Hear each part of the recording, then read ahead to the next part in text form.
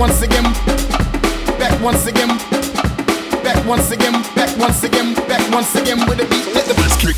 This is the Wisdom in All Things podcast, and really it's just an audio version of the article that you can have sent to you if you sign up for the email. Articles, other podcasts, and the sign up for the email version is all over at wisdominallthings.com. Today we're talking about refining your routine, replacing bad habits.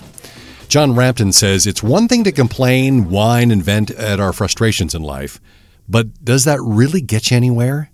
No matter how much you complain, nothing will change if you don't take the wheel and actually do something to make your situation fulfilling. So we need to be realistic about change. You'll find from reading a few issues, listening to a few podcasts, that I'm more into a general consideration of improvement than I am that person that's really into the movement that is self-improvement.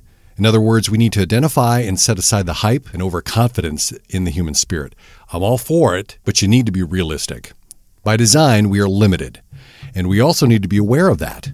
Of course, understanding that balance is what this email and blog are all about. But make no mistake, we're to get off our rear ends, close our mouths, and report for duty.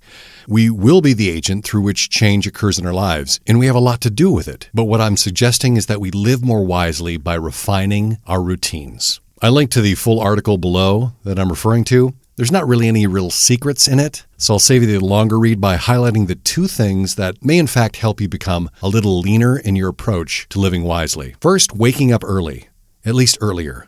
And I can attest to this approach. It may take a little effort to transition to an earlier bedtime, but it is so well worth it.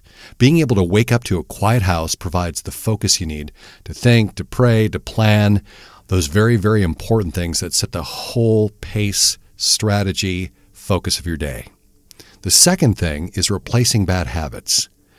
One other point worth noting is how we need to not just stop doing certain things. We need to replace those things we should no longer do with things that are worth doing. Whatever you need to stop doing, determine what it is and what you will do instead. Two things to help you live more wisely by refining your routines. It's waking up early and replacing bad habits with what you should do instead.